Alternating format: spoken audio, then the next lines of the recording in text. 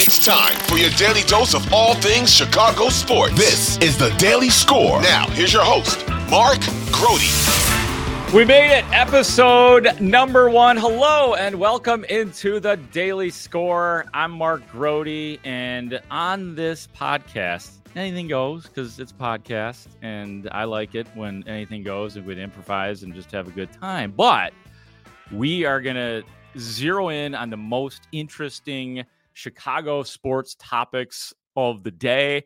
I will use my best discretion to come up with the best topics for you. I got a pretty good handle on it in my, 13 years full-time at the Score and then at WBBM before that. I like to think I have a pretty good idea of what you guys like listening to or hearing about or learning about as far as Chicago sports are concerned. Ray Diaz is our executive producer. You probably know him from the Bernstein and Holmes show, as he runs that show on a daily basis as well. We are lucky to have Ray with us on the show, and occasionally Ray Diaz will interject as well. As a matter of fact, anytime he feels like jumping on the microphone, I am totally down with that. Coming up on the show today, coming up in a little bit, for a lot of reasons, it's pretty perfect that we're starting this show today, because I cover the Bears full time and training camp is coming up. But also, in a past life, not too long ago, I worked with the Cubs. And Pat Hughes, the longtime play-by-play guy of the Chicago Cubs, was inducted into the Baseball Hall of Fame this weekend. And I get to talk to you about my personal experiences with Pat Hughes, which are mostly pretty funny and pretty entertaining, I would like to think.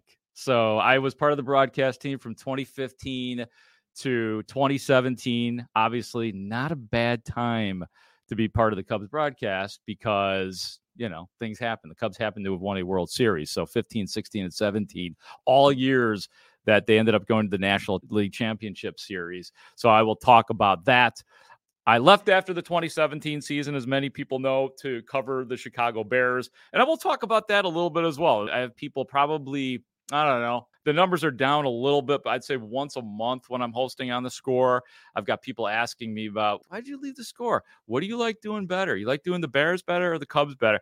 I'll try to address that. If I don't get to it in full in this podcast, I will definitely share that with you, because we're doing this thing every day. We're doing it every single day, and it will drop every single morning as well. So we're going to talk about Pat Hughes. I'll share my experiences with you. I'll tell you why he was great, and I'll tell you about some of the fun that we had as well. But we do begin talking about the Chicago Bears because, oh man, the Bears placed wide receiver Chase Claypool on the physically unable to perform list, better known as the PUP list in the NFL. In other words, he will not be participating, at least practicing, when training camp does blast off this week. And my first reaction to it was, it sucks. It sucks because Chase Claypool, maybe more than any of your consequential players on the Bears, needed all of it. The OTAs, the mini camps, the training camps, just because he did not have a great season last year. And I'll get into some of the numbers here, but let's get a little bit more specific about this. He is, like, in terms of the PUP list, like more details on what's going down. He is on the what's called the active PUP list, which means that he does count towards the team's initial 90-man roster, and he can be removed from the list at any time during training camp, which would be delightful to see. I would love to be reporting that to you guys at some point in time, but he's not going to be practicing to start. So that said, how hurt is Chase Claypool? What is the injury? What's going on? This was Bears head coach Matt Eberflus back in June. I was there with the rest of the Bears beat. Matt Eberflus was talking. We were probably asking on a daily basis about Chase Claypool. Here's some of what Matt Eberflus said about the injured Chase Claypool. This time of year, I'm not really going to talk about the injuries, but sometimes you get some soft tissue stuff, and there's no reason to risk anything at this time. So, he just felt something, and like a lot of guys have, we'll let him sit out for the day and feel where they're going from there. So that's what we do. So, I mean, that was pretty much the answers that we were getting on a daily basis, and they were not obligated to give us the specifics on all of that. He did proceed to eventually say that he is dealing with a few things. So we don't know what those few things are, but soft tissue. That was the line that we were given regarding Chase Claypool. They were always hopeful that Claypool was going to be ready for training camp. Nobody guaranteed that he'd be ready for training camp, but I understand why for a lot of people listening right now, it blows because you wanted to see that guy and see what he can do, considering what you gave up to get him. I can tell you that Claypool was present during the minicamp, not practicing. He was helping out with his teammates. And of course, as a reporter, I'm watching him very closely. There was nothing recognizable. I didn't see him limping or necessarily favoring anything. That doesn't mean anything because it's not like he was running or doing anything to maximize or to really test the injury. So it's hard to tell at this point. But Chase Claypool, when I talk about a rough season for him last year, 7 games with the Bears, 14 catches for 140 yards, and did not have a single touchdown. Bears acquired Claypool from the Pittsburgh Steelers on November 1st, as a matter of fact, for a second-round pick, which became Joey Porter Jr. for the Pittsburgh Steelers. So that's where we're coming from in terms of Claypool. And here's why it's really frustrating. I want you to listen to something here. I talked to Claypool last year in November after he played several games with the Bears, and he was not being targeted a lot. Obviously, with the numbers that I just gave you, he was not really making a big impact. So he'll talk about that and the numbers and the targets and all of that. And then listen very closely towards the end of this soundbite where he's talking about the OTAs and the mini camps and the training camp. So here's Chase Claypool. Yeah, like, I'm not really trying to put, all these, external pressures, people are, looking at the stats, looking at my targets, and, a lot of people could look at, I could look at that and be like, oh, yeah, I wish I had more, I wish I had more targets, but, why do that? I don't care what my numbers are. I don't care how many targets I get. I don't care how many yards I get. I just really want to win. Do you ever think about looking forward to starting with this team from the beginning of a season, training camp? I'm super excited for, it's weird to say, but I'm super excited for OTAs and being able to get that full year in because there's my whole route tree is different. It's a little harder to run the routes you never ran before.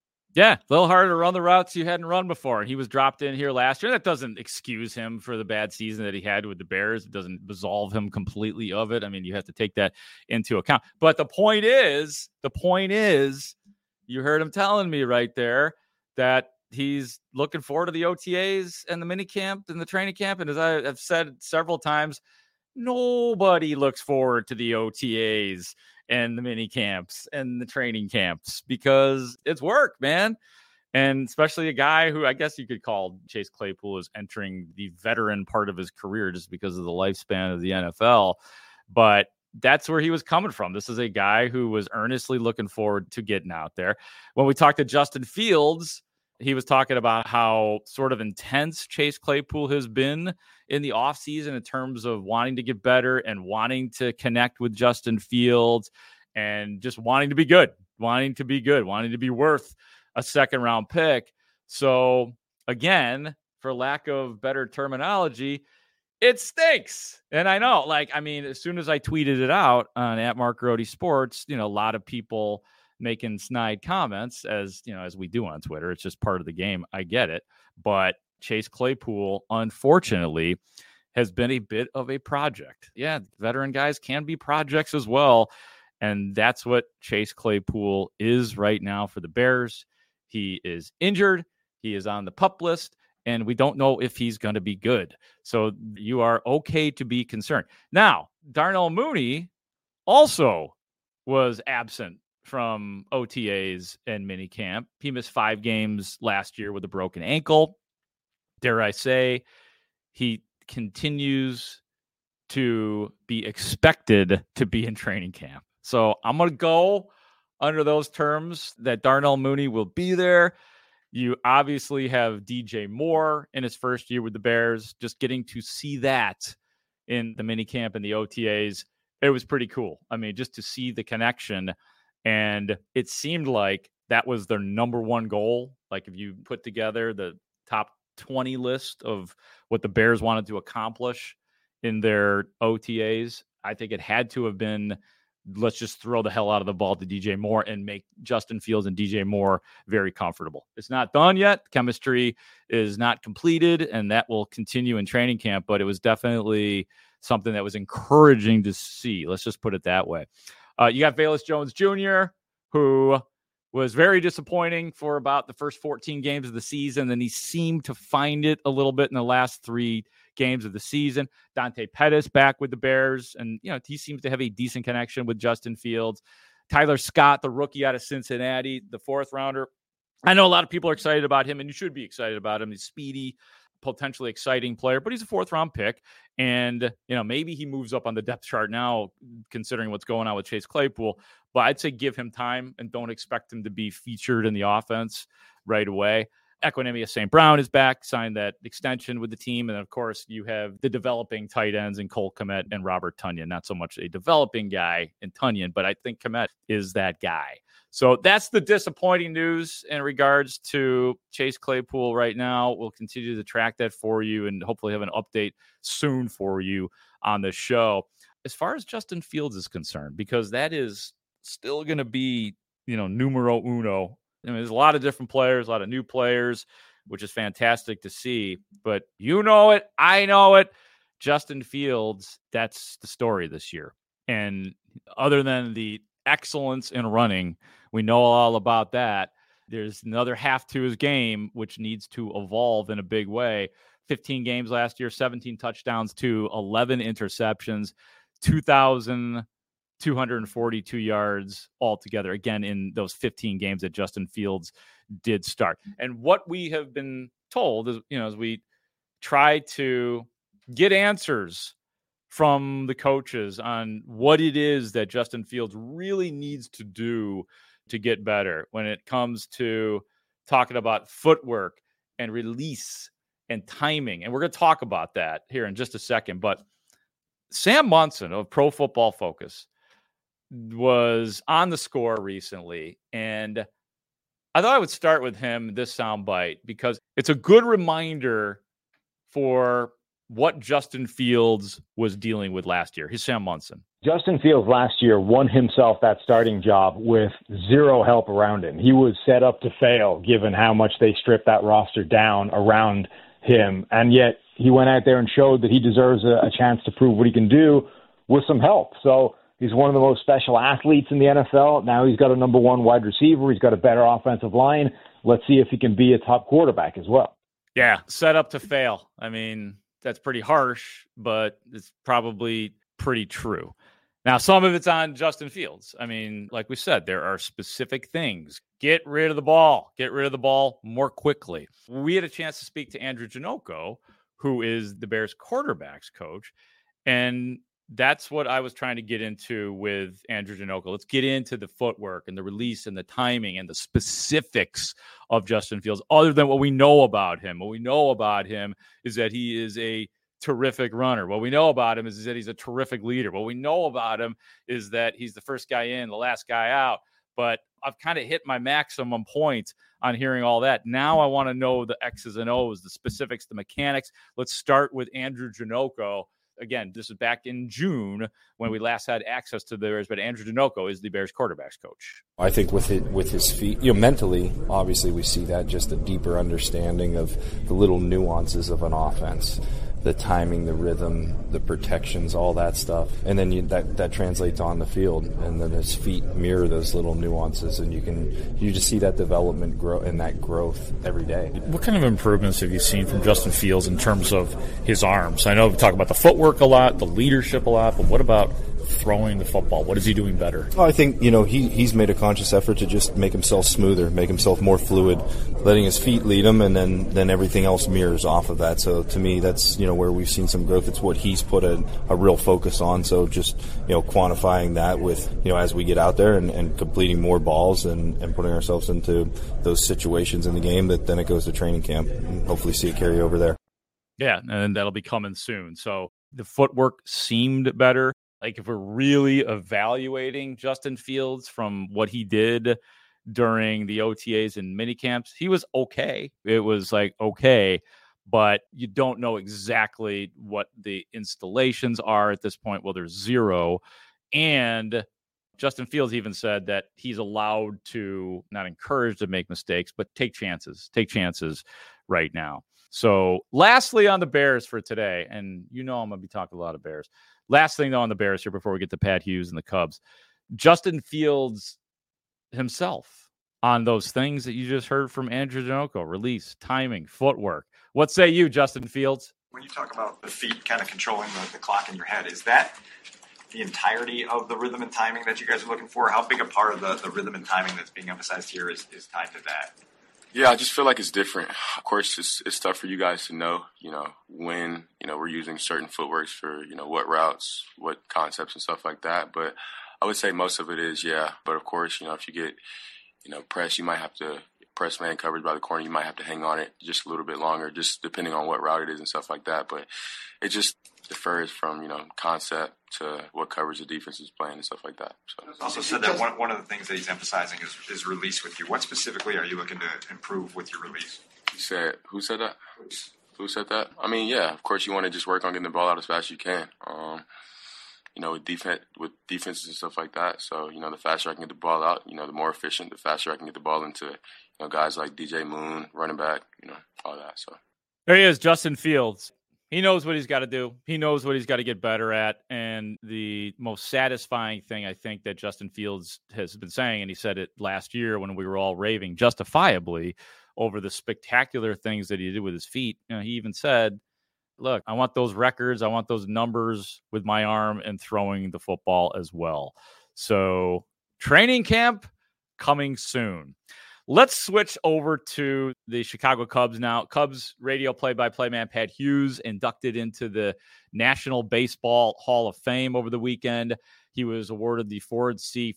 Frick Award, and that goes annually to the broadcaster for major contributions to baseball, and that's pretty fitting for somebody like Pat Hughes. And like I said, I was in the booth 15, 16, and 17. And I still do this a lot because I've got the MLB app. I listen to other broadcasts, other radio broadcasts, just to see what's going on with their team, get a little insight, listen to the game, see what's going down, just to prepare myself or just check in on a game. And I listen to these other play-by-play guys around the country, and I would think to myself, these dudes aren't very good. Something doesn't sound right. And then I realized that they actually are probably pretty good play-by-play announcers. It's just that Pat Hughes is way better than these guys. Hall of Fame. So I kind of was like, oh, okay, I get it. They just didn't have the same sound. And one of my broadcast partners, Steve Rosenblum, was making the point the other day when we were talking on the radio that we all love our local broadcasters. And sometimes we're so insular about it that we don't think, oh, there might be good broadcasters outside of the city of Chicago, which is true. It might be the case in other sports, historically, present day. But in the case of Pat Hughes, that's not the case. You have an absolutely great one here. Two other things that Pat Hughes did well, just being with him every single day for 3 years. Grace under pressure. Always say that. We always talk so much about Pat's poetic descriptions, but how about the technical excellence? Like, technically, Pat Hughes is outstanding. And that's really what separates him to, in the midst of chaos on a baseball field. And 100 things can be going on at once. And Pat Hughes, more times than not, would just absolutely nail it. And I'd be sitting back there and I'd be like, what would I have said in that case? And I'd be like, well, that's why I'm doing pre and post and Pat is doing the play-by-play. And then he was ridiculously consistent as well. The exact same person every single day. A couple stories with Pat. This one's pretty hilarious, I think. When I first started there in 2015, new gig, big job, really excited. And it wasn't like the first day. It was, probably middle of the season or so. Eddie Vedder is in the booth, lead singer of Pearl Jam. If you know me, you know that I am a huge Pearl Jam fan, huge Pearl Jam fan. It's my band. Love Eddie Vedder. So it's like ridiculously cool that Eddie Vedder is in the booth.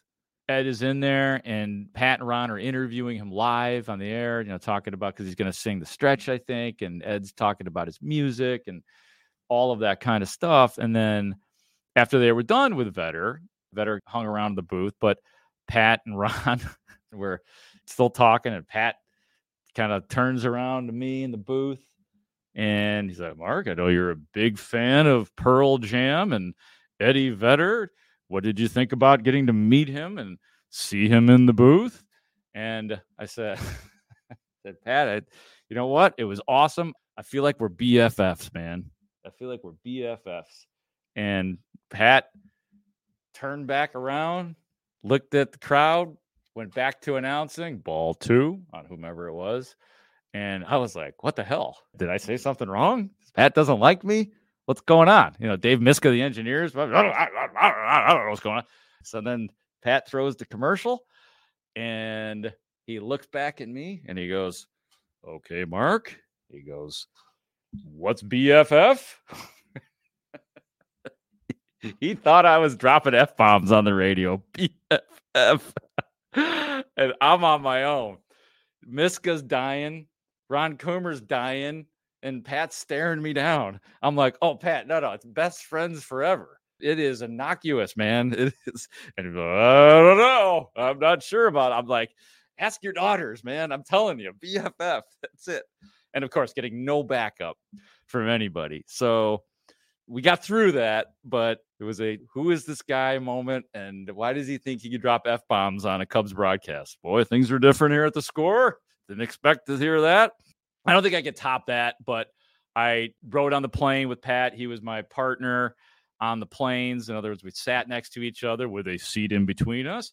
One thing that we shared in common, we both have a love of cool vocabulary words. And so Pat had this book from like the 1990s, I think, because it was like just a paperback small book with all these cool words. And he would throw the words at me, and we would try to use them in a sentence. Yep. I'll tell you what, man. The glory years, I got to tell you. There was the time that Pat and I, this was not a good thing. One thing you may or may not know about me, I have zero sense of direction. And this was in, I think, 2016 season. And I understand we all have our apps that we can use to get us places. I wasn't very adept at it then. After this game in Minnesota, Ron Coomer was having a party. So Pat hung out with me after I did my post game because he wanted me to walk him to the party because he didn't know where it was. And, well, I didn't really know where it was. So Pat and I basically got lost in the era of the smartphone. Pat Hughes and I got lost in Minnesota. And both of us were so frustrated. We're asking people, and people are like, well, here, just put it in your phone right here.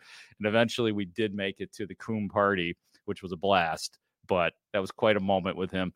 And then, of course, Pat, the man loves water, and he loves salmon. Like, if you put salmon in front of him and asparagus, it's over.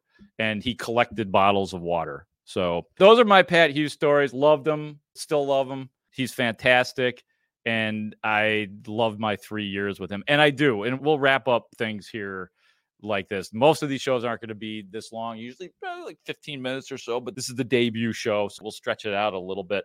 I still get asked often why I left the Cubs booth after the 2017 season. The truth is, I didn't have a choice in the matter. And yes, it was emotional. Yes, I held a resentment for a while, but resentments will absolutely crush you. And I worked myself through it. And I have gotten to the point where I don't need nor want the whys from anybody, Matt Nagy, because there weren't a whole lot of whys when it came to it.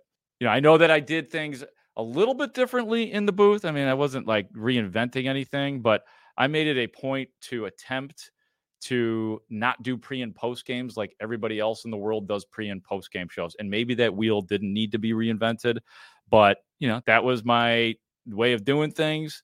And again, nobody's ever said anything to me in that regard, but you think about things like that. And so I think that, again, it's one of those things where I'm good to go now. And the thing that really helped and helps is covering the Chicago Bears on a full-time basis, including getting to be the sideline reporter for 6 years, which I did.